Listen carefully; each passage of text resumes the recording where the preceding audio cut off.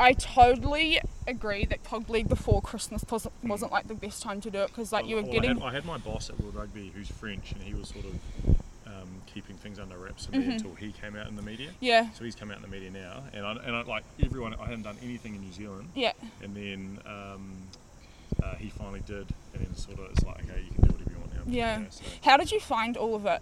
Because I was like watching it unfold and I was like, Jesus Christ. Yeah, it was nuts, but like I kind of enjoyed the experience in terms of like the growth and the Are you like someone that feeds off that negativity almost, and it's just not the negativity, not like but like the challenge? Yeah, I guess. Yeah, for sure. Yeah, so the negativity was pretty hard, but like the challenge, I'm sure we'll get into it. Yeah, I find it so interesting because I'm one of those people that if someone tells me like I can't do something or I'm not good enough, I'm like, well, I'm going to show you that I am. Yeah. So, and you that's strike amazing. me as someone that's like the complete same, so that's good. All right, we'll just get started and we'll just have a chat and see what happens. I do have like questions and stuff like to guide the interview, but I am like one of those people that just goes off on a tangent half the time. Like, I'm sure Max will tell you the same. I just like to yarn. So there's like a million things going on in my brain all the time, so I'm like, whoop, let's just do that. Perfect, sounds good. Okay, right, you ready?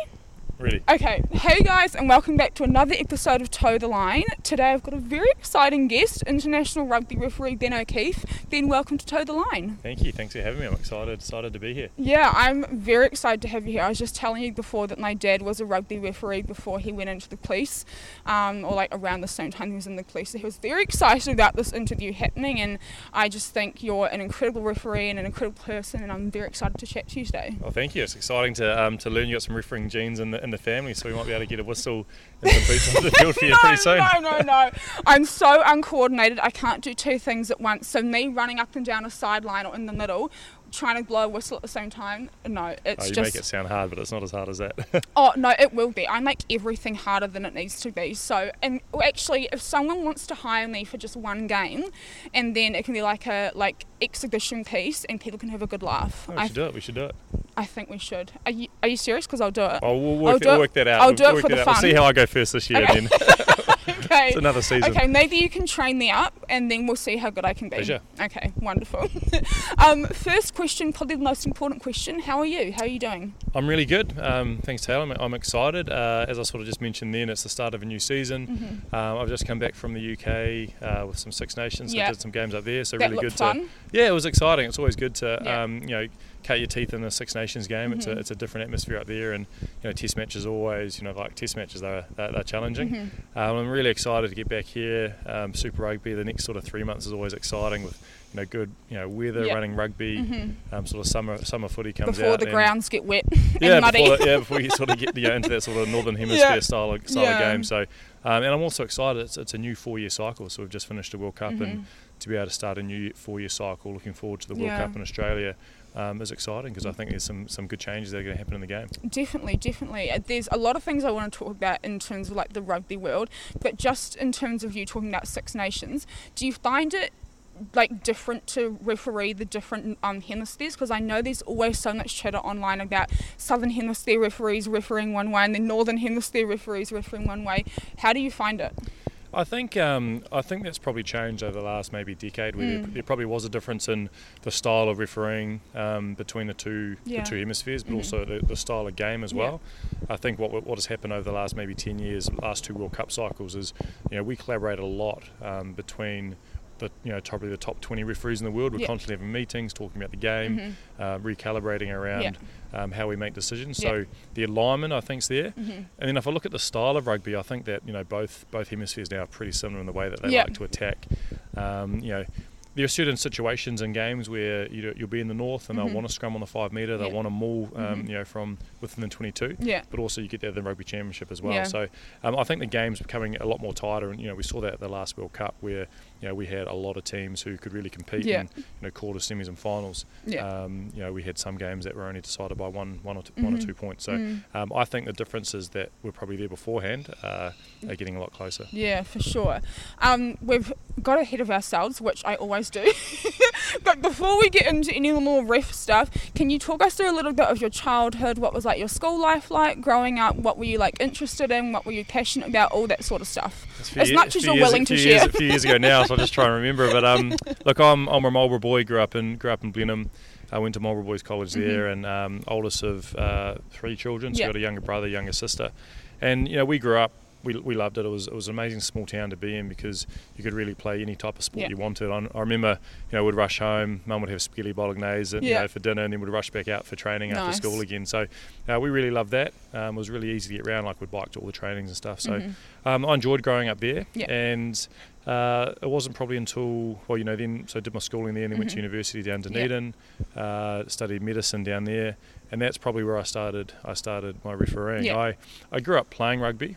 I started actually playing football with my brother. Oh yeah. So I think my parents, they decided whether or not it was they wanted us to get better coordinated using a football.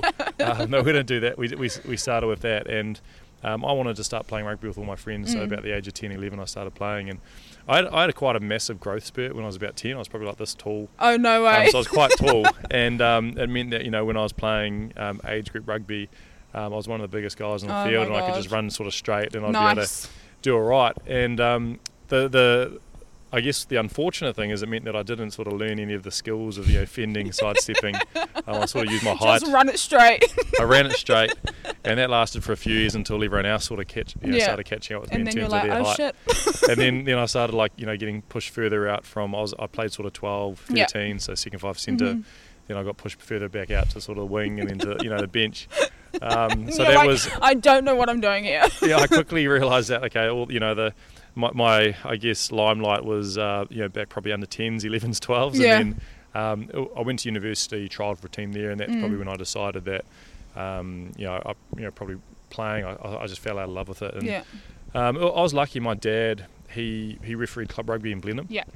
So I'd play for Harlequins in the morning, and then we'd just be down at Lansdowne Park, cool. The whole day, getting ready for his game in the afternoon, and I'd just be there watching. Sometimes I'd be the ball boy, and even sometimes I'd ball boy Marlborough Red Devil games, and then I also got a job at Lansdowne Park doing the scoreboard. Oh no way! So I was sort of rugby was a big part. So it's always kind of being part of our Saturdays. So cool. And it was all about getting some hot chips, a can of Coke after the game.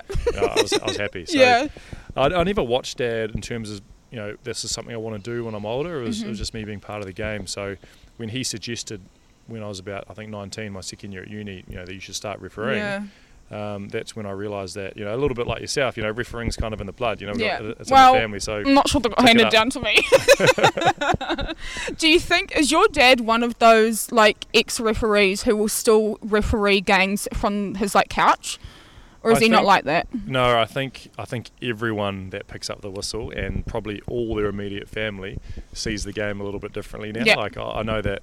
Whenever I watch a game, I kind of referee it from where I am. It doesn't mean I shout at the TV, but I'm just looking at the game from my point of view, how I'd referee it. And I think that if you're refereeing club rugby, or you refereed 20 years ago, you still kind of watch games like that. And I know that I've probably ruined it for my close friends and family, because they watch a game, they probably watch the referee the whole time now instead of looking at the players, which is a bit of a shame for them, because there's some awesome games on. That's funny.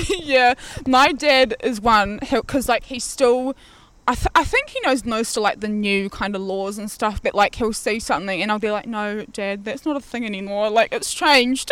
Well, I don't know if this you can let me know, but I often go to meetings and they can continually ask about what are we going to do about players in front of the kicker. Back in my day, we fed the ball straight at the scrum. So back in my day, right? All those types of things. But the laws change constantly. They're changing all the time, which. I think that's one thing we need to try and change is make them more constant for the players and for the spectators who are watching it, so they understand as well. So, do you think across the board, when I say across the board, I mean for yourself as a referee, for players, the teams, for higher ups, and for fans, do you think the constant law changes can be, one, confusing, but two, frustrating, and kind of just makes it a bit harder to watch for people and to play and to ref? I think all those things you just mentioned, Taylor, because we're trying to create a game that people love to watch, showcases the skills of the players, is easy to interpret for referees as well, and I think what we're trying to do is actually make a game that has all of that, and it takes some time. And I think the tweaks I think the tweaks over the last maybe 10 years have allowed that. It's just the growing pains of every year changing it to a point where I think we're close to now. A game that is easy for all of those things. I don't think we're quite there yet, the tweaks hopefully are going to be less disruptive on the style of play that I guess has been played at the moment. Yeah, for sure, no, definitely. I want to talk a little bit about your time in med school, because I find that so interesting that you kind of chose refereeing over studying in med school and stuff. But can you talk us through what kind of made you want to go into med school and kind of how studying was, and then because I know that you were reffing at the same time as you were at med school, so what was that like, and was it like a turning point where you're like, no, I want to really pursue refereeing? Yeah, there were. So I think in sixth form at Marlborough Boys College you have to choose like what your subject's going to be. Maybe it's fifth form, I can't remember, but you choose whether you sort of go down that sort of English, social sciences, or you do sort of the sciences. Yeah. And sorry to interrupt, but as soon as I could choose, I was like, get the science out of there, get the maths out of there. I'm not a book person. Yeah, well, I'm street smart, but not book smart. I'm kind of the same, but I just decided to go down the sciences. I don't know. I kind of like what do I think? What did I want to do when I was older? I could see myself being a doctor. I don't ask me why. I didn't know. I didn't until after I graduated. There was no doctors in my family. Yeah. But then my granddad was a GP who passed away when my dad was young, so I never knew that was a case until I graduated and sort of thought, okay, at least it's not such a fluke that I became a doctor. But sort of chose that, and then went to med school and just studied there, and I just loved it. I loved the idea of obviously learning a skill, learning a craft, helping people. Yeah. Which you don't actually realise until after you leave med school and you start working in the hospital. Yeah. But for me, refereeing, it was just an outlet. So, you work pretty hard in your first year. So I didn't do any rugby because I was just stuck in my book studying, trying to get in. And then once I got in, it was just that fine balance of head down in the classroom. But you needed that release. You needed that time outside. It's like a hobby, something that can take your mind off, the focus that you're doing during the week. So for me, refereeing was an outlet because I loved rugby, obviously grew up with it. And then I graduated and got a full-time job working in Wellington. And at that time it was really good because I'd done about five years in Dunedin Club Rugby. And the benefit of Dunedin Club Rugby, it was a really, really high standard. Yeah. A lot of the top What a place to referee, though. Holy crap. That's like elite. Dunedin Club Rugby is like where it's at, I reckon. It's really good. Like I'd put it up there. All the different, I guess, cities in New Zealand have a different style of game. Yeah. And I guess for me coming through, like I was quite young. It was a really fast game. Obviously a lot of young university students. Got to referee at Carisbrook, got to referee at the new Forsyth Bar when it was just built. So how cool. There were some really cool memories for me. But still at this point, it was never like a future goal for me. It was just something that, helped me find the balance. And it allowed me because a lot of the top referees, maybe like the players as well, were in Auckland and Christchurch and Wellington. So I got to referee at a club level, Premier club grade quite early. And you were given that space to do it because they were all based in the other centres. Exactly. So I could learn my craft really quickly, and I was sort of away from all the selectors, so you could make all your mistakes down in Dunedin. And so it came perfectly the time I graduated, moved to Wellington. I'd had about 5-6 years of Premier Club Rugby, and just like players, you need experience at that level to then go to the next. Yeah. So I was able to referee a different style of rugby in Wellington, and I absolutely loved it. And that was probably the time I started getting picked up by national selectors. Yeah. So, like players, you'll get picked up at rep level in your region, under 18s, Colts. Then you do Heartland Rugby, and I started refereeing NPC. And I loved it, and I sort of transitioned. I realised early on that I loved medicine in terms of what I was doing, but I didn't like the actual medical side of it. I really loved surgery. Yeah. So postgraduate, you have to do 2 years of a bit of everything. Right. So did my time doing a little bit of general practice, did general medicine, general surgery, and then... Did you enjoy that, being hands-on and stuff? Yeah, I did. I think it was really a nice transition because at med school, you work on cadavers, you work, in the clinics, you're doing... It's not actually until you're in the hospital where you actually feel like a real doctor. Yeah. And I did my emergency department placement in my second year, and you do move through probably doing a lot of note-taking, rewriting medical charts for your first 2 years, and then it wasn't until I did emergency medicine, ED, where I felt like a real doctor. It was decision making. Obviously, I had a lot of support, but you were making the decisions. You're running it by your seniors, and people were getting better or worse based on those decisions that you're making. You actually felt like you had a responsibility, and I love that. And then I moved and did, realising that I love surgery. I did a lot of plastic surgery. I'm going to have to talk to you after this about some stuff. But anyway, keep going. Well, I mean, and I love the ability to... I like the idea of like being able to fix something, being really good at something. And I worked for plastic surgeons in Wellington in Hutt Hospital, and they were just incredible. Are you kidding? Fantastic. No. Around what year?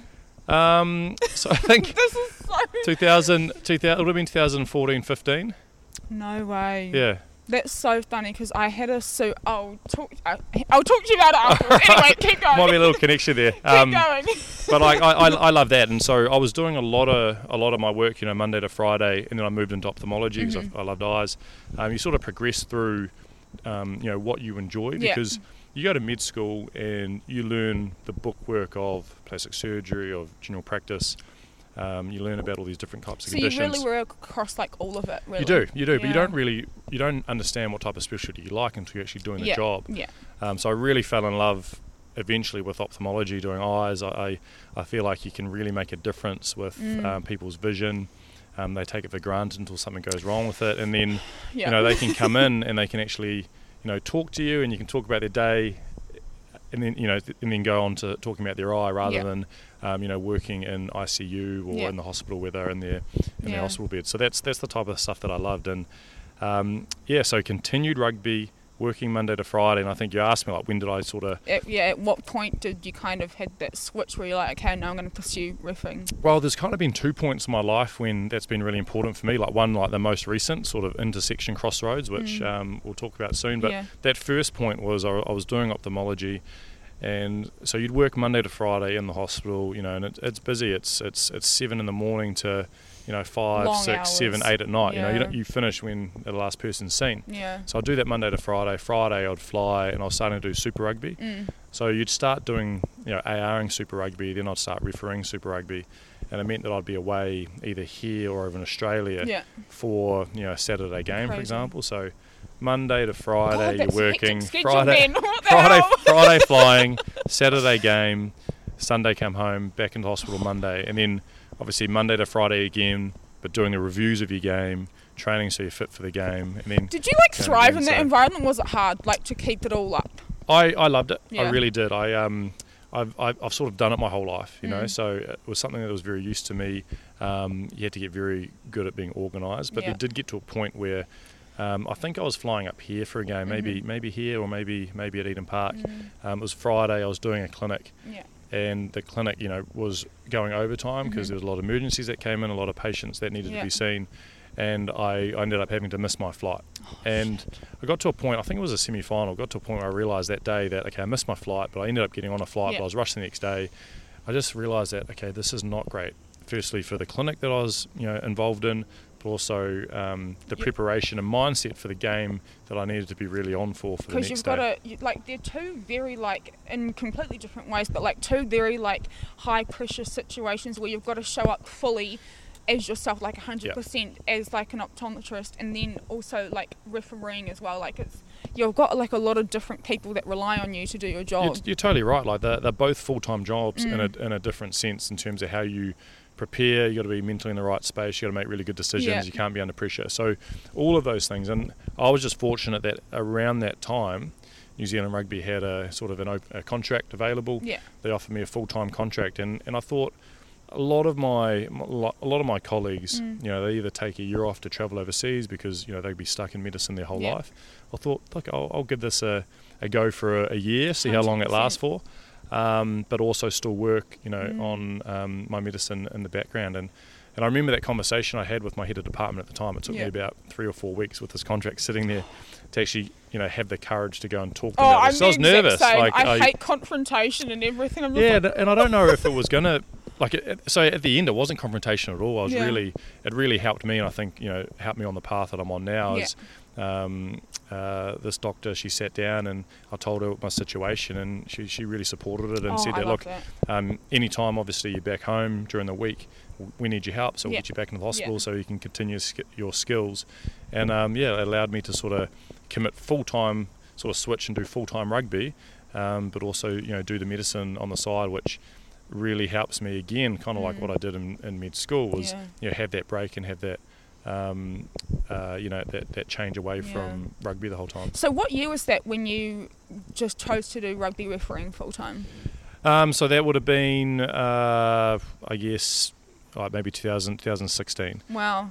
But like I was still probably doing, 2-3 days a week in the hospital in the off season between November and February, working pretty much full time. And it hasn't really been probably until the last 2 years where I've mainly pulled right back and doing one clinic a week or a virtual clinic a week, which is really good. So I'm still keeping my hand in it, which is fun. Yeah, that is so crazy to me, because 2012 was like a pretty big year for you in terms of like breakout in terms of like rugby refereeing. Like you went from refereeing like club games to refereeing like more high performance games, and you're still like full-time doing like med school and stuff. What was it like I guess I'm just so curious, because like they're so high pressure environments, like both of them, and I just would love to know how you like dealt with it. Well, I think I had a lot of my colleagues who they all had something outside of the medicine that they did. They had family. I had a lot of friends who liked surfing. They'd go skiing, so they had their hobby. My hobby was just rugby.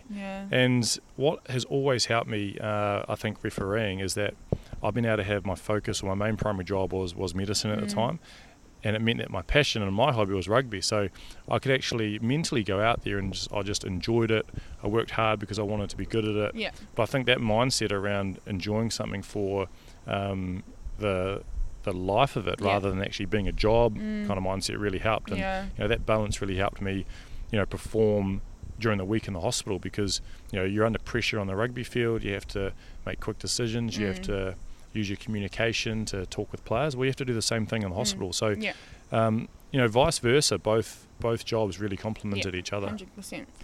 So 2016, you refereed your first international match, which was Samoa versus Georgia. What was that like? Like, what were you doing? What were you like preparing and stuff? Like, did you prepare any different? Were you just like in the mindset of, it's like another game, I'm just going to do it? Well, I'm always nervous before games. I think it's important to be nervous. I get nervous to watch. I'm like, I'm not even playing. Yeah, well, imagine refereeing your first test match. But it was exciting. Like I prepare really well during the week. I've done a lot when I was younger around trying to work on my game, my blueprint, and I'm trying to always develop every year. So when I prepare really well during the week, it gives me confidence on the Saturday to go out and go, look, I've done all I can.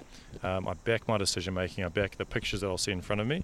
Yes, there'll be a few things that I've never seen before, but I can react to that. Uncontrollables. Yeah. But what I can control, I've done during the week, and it just gives me confidence on the Saturday. So I remember before that game, first test match, Samoa v Georgia in Samoa. Had a great week over in Samoa. Like the travel, the experience. There are worse places to have your first international match. and that's what I like about when you referee. You travel either by yourself or with maybe two assistant referees or a teamo. So it's a small group. So you can actually manage how you want to prepare during the week. So with those other exactly. So I'll know that I need to do X amount of field sessions, X amount of gym sessions, some video work. I can actually decide the time that I do it, compared to probably teams where it's like told this is where you're going to do it all. So it just allows you to sort of see a bit of the where you're traveling to, and I think that sort of helps you just enjoy and be in the moment as well. And so look, it was a 21-all draw. I remember the game. One of the cardinal rules about refereeing is that you should never end a game in a draw, but it was just one of those games where actually the style of both teams, it was probably a fair result, because it was just such a combative game. Like these big Georgians versus the big Samoan fast players, fast game. So it was excellent, but it was nice because it gave me the confidence to realise that I can referee this level of rugby. You can do it, and that's what you do. You get an experience as an assistant referee on the sideline, and you go into the middle at Super Rugby. Then you go on the sideline for internationals, and then you go into the middle in test matches. So it was a cool experience, and then sort of the other games just kept rolling on pretty quickly after that. Yeah. In terms of intensity, from going to like Super Rugby level to that first test match, was there like quite a difference in intensity? Was it kind of just the same? I think the intensity changes from game to game. Like you might get a game in Super Rugby which is just non-stop running. Maybe 8 or 9 tries scored in the game. And actually, as a referee, you don't really have to do much. You can sort of sit back and, the skills of the player are so high that, there's no knock-ons, there's no scrums, there's no resets, and you can just, go with the flow. You get some games like this and other games, and not necessarily just test matches, but can be Super Rugby games as well, where, you're in the game a lot more. You're close to the ruck. You're either managing players or you're penalising players for hands or telling them to release. You got multiple resets. You're trying to work out, okay, who's causing the issue at the scrum. So, there are a lot of games that actually pull you in. And scoreboard pressure does that as well. You might get to a game where the last 10 minutes there's only 1 point in it. So, you sort of get pulled into that too. So, you don't really know until you probably start the game what type of game it's going to be. And it ebbs and flows, like the first 10 minutes can be really open, then it might get really tight for the last 20. Do you ever get bored during a game? No, like there's always even when I guess like nothing, you might think nothing's happening or it's a really exciting game, like you're always like your mind's always going. Even at like after a try's been scored, when there's 90 seconds, I just put in the ball on the tee, I'm constantly thinking about, okay, what's happened in the last 20 minutes, what am I in control of, what do I need to work on, what's the penalty count, I'll be talking to my ARs, what are you guys seeing? So you're working hard for the whole 80, half time as well, whole 80 minutes, and then after the game you have a hot debrief around what you've seen, and then that's probably when you can finally relax. Yeah, for sure. So I guess like your reffing career kind of catapulted like quite quickly, like over the last few years, even just the last few years, you've been reffing at a high level, Super Rugby, Rugby Championship, Six Nations, Rugby World Cup. What are kind of some highlights for you over the past few years where you've been like, wow, like if only 19 or 20-year-old Ben could like see me now? Yeah, like I feel so grateful for what I've been able to achieve and do in rugby. I think that first time I had to decide whether I was going to leave medicine to do rugby. Were you scared to do that? Oh, I definitely was, but because I didn't know what it was going to give me, I didn't know what it meant. Looking back on what I've done now, and I plan to go on for many, many more years, but even just looking back from this point now, the people I've met, the experiences I've had, the challenges I've had, the places I've been to, like I'd never change that for the world. Like it's been so incredible. So I'm really grateful that I've had the opportunity. And just to be involved in some big games like 2 World Cups, the last World Cup in France, like that was an important experience for me because I didn't exchange when I was France when I was younger. So for me it was like a full circle, because again I didn't know I was going to be refereeing in France at a World Cup. So when I was 16 in France, just sort of trying to learn the language, little Ben didn't realise that he was going to be using it when he was older. So there's that. There's the Japan versus Scotland, doing a host nation at the last World Cup in Japan, refereeing a Lions series. But even like some of the biggest experiences I've had is refereeing in Shannon, like just north of where I lived in club rugby, or doing games like that where it's club rugby. You have a beer afterwards, some devilled sausages, and the captains have a speech. So it's all those experiences wrapped up, I guess, on the field, and then all the stuff off the field as well is pretty amazing. Yeah, no, that's cool. I guess on the flip side of that, what are kind of like some of the negatives over the past few years that you've kind of been like that's not how I thought that would go, or just like things that you've kind of looked back on and been like, that wasn't like ideal for me? Look, I mean, I've accepted a lot of where the game is at the moment, and I'm doing some of the biggest games in the world now, Test matches, Super Rugby. I've refereed for a long time now, so we always say in the refereeing circles that the longer you referee, the more nations or the more teams are going to sort of be disappointed or not like that referee, because you just do so many games and there's always perceived injustices against teams, or even errors which we do make against teams. So I know, like, for one thing, like there are certain times in games where I've made bad decisions, and like I really kick myself after the game when that happens, and I review it, and I specifically try and work on, okay, I can't ever make that type of mistake again. And I've talked about it before, but I remember red carding Rika Korobeti in the Australia-France July series, and I thought at the time that it was a strong decision because World Rugby were telling us that we needed to be tougher on foul play, but in the review we found out that it was wrong, and I remember like emailing Dave Rennie at the time and let them know that, look, okay, I made a poor error here. But the benefit from that is that just to touch on that, do you think it's hard, like, for people in your position where you're getting told one thing from like World Rugby, like you've got to be really like stricter with like these sort of things, and then you get to a game situation, you're like, yep, this is what World Rugby are telling you to do, and then you look back and you're like, oh, maybe it wasn't like the right thing, like having those different voices in your head? Yeah, I learnt early on that you couldn't just keep adjusting to everything that they were saying. Right. Like it's you got to obviously take on board, but it's about almost trying to decipher, okay, what does this mean? What does this mean for the game? What does this actually mean for when I referee on the field? Because like as one of the leading referees, I need to actually, I'm with World Rugby, I'm with SANZAAR. When we make rule changes, I want to actually showcase that. So, I'm sort of showing that, okay, the referees are on board. But it is always difficult to actually work out, okay, what does this actually mean on the field? Because there's no tackles the same, no active foul play is the same. We might show a clip of, okay, this needs to be a red card. But there's always slight differences on the field. So how you referee it live is always something that I've gotten better at understanding and working to. In the last few years, and I think that's what you get better at deciphering. Okay, what do you actually need to do in the game? So that's always difficult. Like when you make an error, but I do such a good review that hopefully I'll never make those again. And then I guess the other thing is just over probably the last 5 years is just all the social media and the abuse that you get, and I think that's obviously something that we're all on board, players, coaches, referees, in terms of trying to create a better environment for the game we love. Definitely. I guess staying kind of on the same length for social media, 9 times out of 10 referees, including yourself, there's always going to be one team along with their fans that just isn't going to like you or agree with you or have something mean to say, especially in those high pressure games, like for example the Super Rugby final last year or the quarter final with France and South Africa. Yeah, South Africa. One pointer.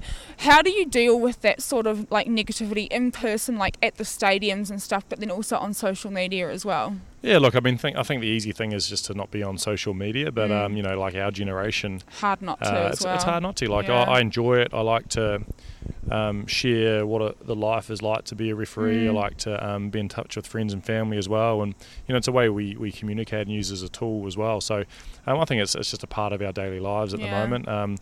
Look, we as referees, we don't need to be liked. We're not there to be liked in the game. We're actually there to do our job, be respected by the players, and we'll show them the same respect back. And I think that's what we need in the game. So we understand that fans are going to be passionate about their team. I'm passionate about the teams that I love to support. In football or like the All Blacks in New Zealand, like at the Olympics. So passion's good. I think that we're moving to is there's a line that's definitely been crossed lately, and I think that we've seen examples of it. I'm really proud that referees, we're sort of standing up for ourselves as well as players are, because they get the same, and coaches too. So that's where I think working together over the next wee while, the next few years, we can really sort of start to combat that and just move back to enjoying the game that we love, enjoying rugby, and knowing that we're going to make mistakes. We do as referees. We don't go out there to intentionally make mistakes. We don't go out there to intentionally cause a team to lose. So a lot of it is just around understanding that, and I think when we get the game laws and the understanding and the education out there around what we're doing a little bit better, then it's all going to help too. So I don't think it's just completely one-sided. I think we need to, as referees, work hard to do some things to make it easier to understand as well. And I think we start doing all these small things that will make it better. Yeah, for sure. Okay, let's switch gears a little bit. With different competitions, like for example Super Rugby, what does a typical week in your life look like from Monday through to the end of the weekend on Sunday? All right, so typical Super Rugby week. I'm very curious about this as well. I've always wanted to know. well, refereeing it's not your 9 to 5 sort of typical job. So we would follow something similar to probably what teams do. And so if we've got a game, so for example, I'll get a game this weekend, Drua versus the Blues up in Whangarei. So Saturday, so we'll leave. Or normally if I had to fly, so would be flying Friday, do the game Saturday, come back Sunday. So Monday, Tuesday, if we go the week before a game, would normally be reviews from the game before. And a typical game review where I look at the decisions that I've made, the non-decisions, the decisions I should have made that I didn't, my errors, looking through the set piece, the line out. That might take between probably maybe 3 to 4 hours of slowly going through the game, clipping, so making short notes with video, clips and going over it, timing my stability at the scrum. That might take a good wee while. I'll have a coach that will do the same thing. So then we'll have a call Monday afternoon. And we'll go over the game, and also we should be quite aligned with the review. If we're not, then we've got some more discussion points. On the Tuesday, does that happen often or no? I'm pretty. It doesn't happen too often, but from a point of view, they might come from a different perspective around game relevance or understanding. So we'll have a good discussion around something. But I'm pretty critical around how I'll probably I'll probably find more stuff in my game that I needed to think about than they would. But that's just who I am really, and trying to be better. Tuesday would get a full team review with all the Super Rugby referees, so we'll go through all the games during the week. Wednesday I'd normally probably be down with the Hurricanes, so we train with a Super Rugby team. Cool. So every professional referee does that. So I can't referee the Hurricanes, I can't TMO, I can't be the assistant referee. The whole season? The whole season. Right. So, and I've done that for this is my third year with them now, so I'll be down with them. It's a time for me to be able to train with them. So they'll do their unit sessions in the morning, they'll do their live sessions in the afternoon where I'm running around with them. And it's a good chance for them to... I didn't know that. Yeah, so it's an incentive New Zealand Rugby's done for the last few years to try and, I guess, like two ways help us train. Because otherwise we can only really train and do our job on the Saturday in the game. So it's really been beneficial for us, and I think beneficial for the teams, understanding, okay, they've got a resource in camp with them who, wants them to win, is trying to support them. How can we be better at the ruck? This setup that we're doing at the line out to Moore, was this legal? A lot of teams around the world are doing it now. We've seen France do it, England do it, Ireland, South Africa. So I think it's been really beneficial, and and I put maybe a percentage of the success of Super Rugby teams in New Zealand down to it, but hopefully we can make a little bit more. So Wednesday will be that, and then Thursday, I'll probably have a bit of a chill day, and then Friday travel. So obviously with that, we're training, gym, we'll get into training, field session, and then I'll be doing a lot of mental skills around prepping myself for the game around how I read the tackle, how I read the scrum, how I read the ruck, and then like game day. So another thing we've done in New Zealand, which I think is really good, is that we have the same assistant referees and TMO for the whole competition. So I think probably 5 years ago we used to turn up on the Friday, meet our assistant referees for the first time. Well, people would know, but you'd have to talk to them about, okay, look, I want you to stand here at the line out. This is what I kind of do differently. Call not straight. Whereas now I've got the same assistant referees that I had for the last 2 years now. They know how I referee. They know what I look like when I'm under pressure. They know when they can come in and help me. They know their core roles. So we can talk about really, really detailed things week to week to week. And how beneficial is that for you? It's incredibly beneficial for me. You guys get to really know each other and stuff, and like the different quirks of refereeing styles and stuff. Exactly. You're totally right. And I think it has a massive benefit for the game as well, because you get 4 referees basically on the field, or 3 on the field, 1 in the box, really working in unison for the game, so their communication's really good, their expectation of the decisions that need to be called are really consistent. And I think you see that in a lot of the games that we do in Super Rugby with the Kiwi teams, and we've just started doing it at a test level as well. And I think again you're seeing the benefit. So we'd do that. So we'd meet. We'd have a discussion on the Friday before the game around what we've talked about, if there's anything new during the week, some key focuses of the game the next day, and then in the morning on the Saturday before we. So after we do a little bit of a gym session, but we actually have a video session around. Okay. Put some, we'll be in a hotel room and we put it on the big screen, on the TV. Here's a tackle. What do we do? Is this a yellow card? Is it a red card? How do we discuss it? So you're all kind of in unison with what's going to happen. we role play basically as if we were on the field doing it. So hopefully then what you see is that when we have a TMO scenario situation live, we all know what we're doing. My assistant referees know how to challenge me if they think I'm wrong, and also the TMO knows when to come in as well. So we should be humming, and I know we're humming by the time we get into a game, and fingers crossed we don't need to use it, but we're ready if we need to. For sure. You touched a little bit on like your training and gym schedule. Can you run us through what like you do for your training? You touched on-field stuff with the Hurricanes. What is like your training week like? So in season, like off season is great. Like you just sort of you're doing a lot of summer stuff like long runs and just enjoying yourself. Where when you're in season, you run in a game about 8 kilometres, and you might do. I have to power walk. I don't run. Someone could literally hold a gun to my head and said, "Run or I'll shoot you." I've had a good life. Just shoot me now. The 8 kilometres are kind of as like it's a slow over 8 minutes. So we do a lot of walking, but we might do 10 to 20 accelerations, decelerations in the game. So we have a GPS unit on telling us all that detail. So we try and replicate that sort of load during the week, kind of what players do as well. Is it roughly around like the same for game? Like obviously I know games can like be different, but is it roughly around around the same in terms of like your accelerations, decelerations, all that sort of stuff? It's pretty similar. The accels, decels might be a little bit different. The overall total distance run is pretty similar, so it's relatively easy to like keep training for consistently. Yeah. And if you did say 9 kilometers one game, you might go, okay, was it at the game, or actually was I overrunning? Was I out of position? So that's the type of detail you get from the GPS, and you'll just try and replicate that. I like to do it on a Wednesday. Yeah. Where I'll do a lot of sort of interval running, so Bronco style testing that we do, so 20, 40, 60 metres, 30 seconds on, 30 seconds off, and that sort of acceleration stuff. And I kind of like to do it, so I'll do my field session, but I like to play squash, and I think that sort of covers my change of direction. I like to sort of mix it up with some sort of sports as well, which I think is fun. And then the gym work, there's a few of us that are quite big, referees, you've got some big muscles, but I've sort of moved on from that. I just, we do a lot of sort of weights in terms of injury prevention.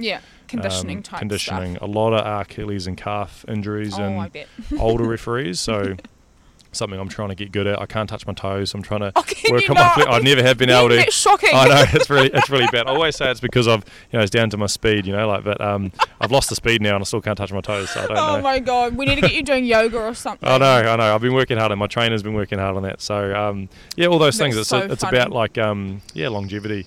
We don't have to make the tackles, but we do need to, I guess, sort of be the middle distance runner.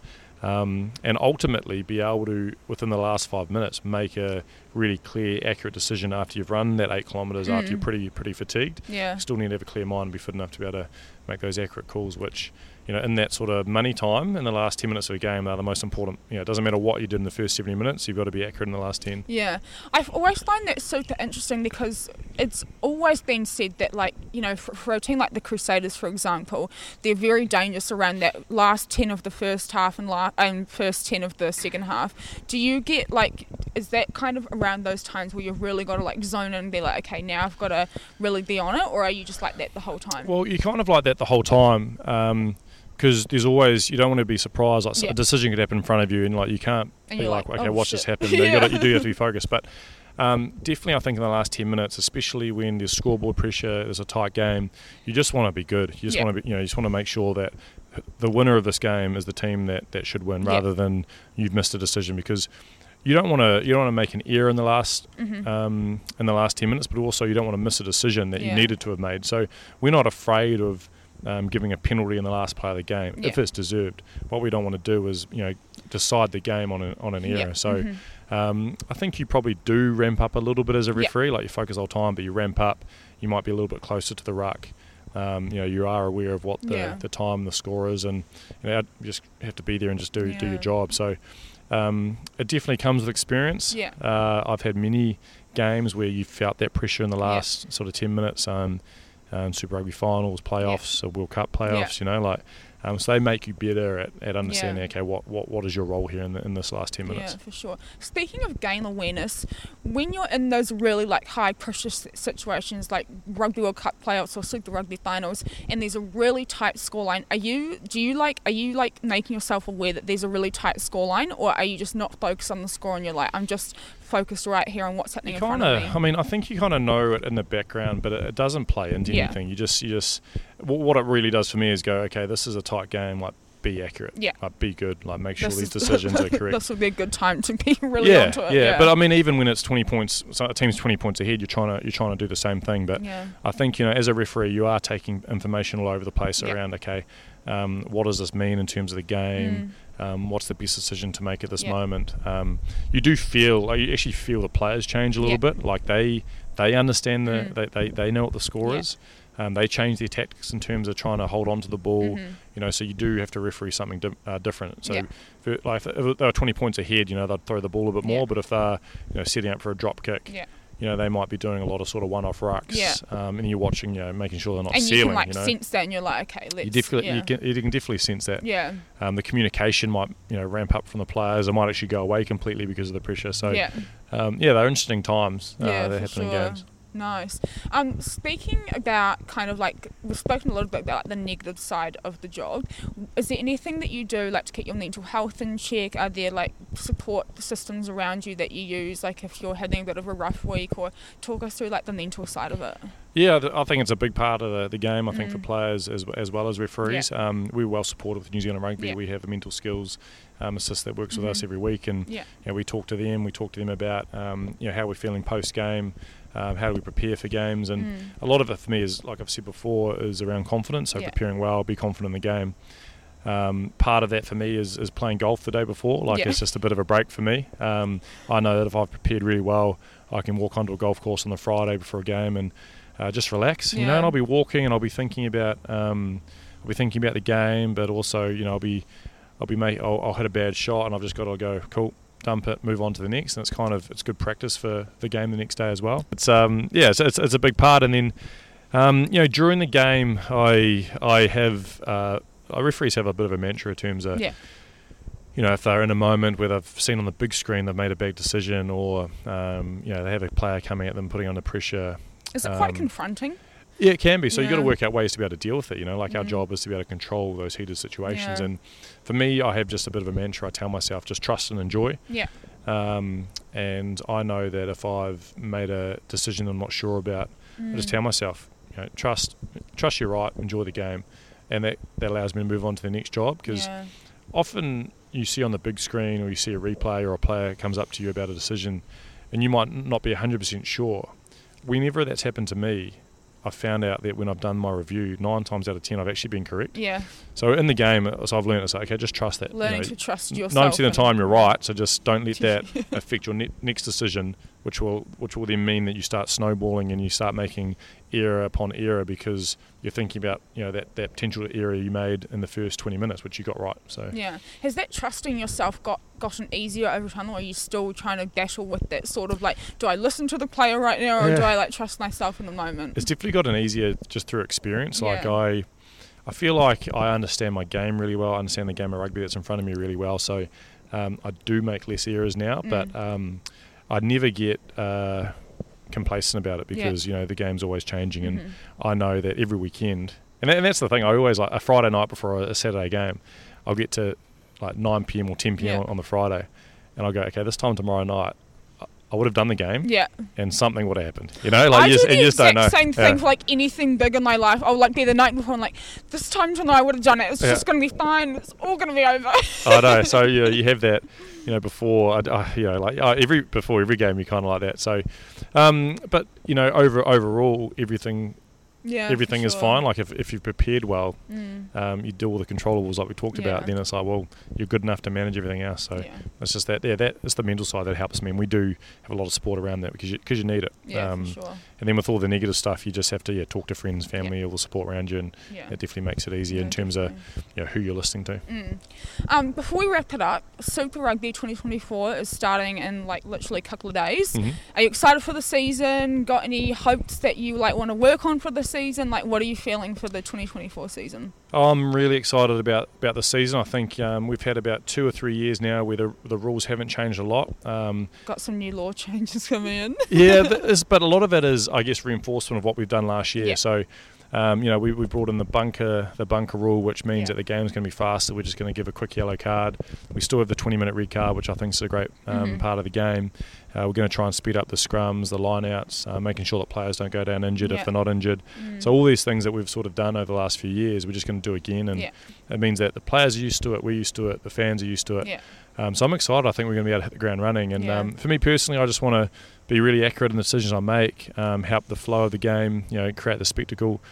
And with my team, just do a really good job. And for me, it's about building. I know I've been to 2 World Cups, but I want to get better. I can still get better, and focused on hopefully going to the one in Australia in 2027. And I've got 4 years to be able to do that and learn from every game. So for me, it's exciting, and I think I'm really looking forward to running out this weekend and hopefully doing a great job so the players can enjoy it. Yeah, for sure.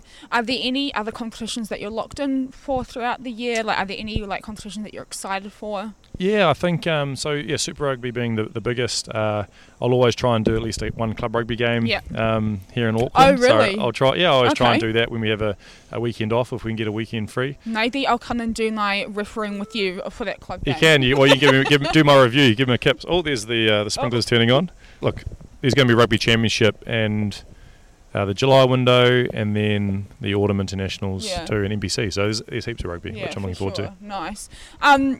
That's really all we have time for. I'm really grateful that you took the time out of your day to come and chat to me. I'm really grateful, and this has been like such a cool chat. I've learnt a lot about you and the game and refereeing, and it's just been really cool. So thank you so much. Absolute pleasure. Wonderful. All done. Thanks, guys.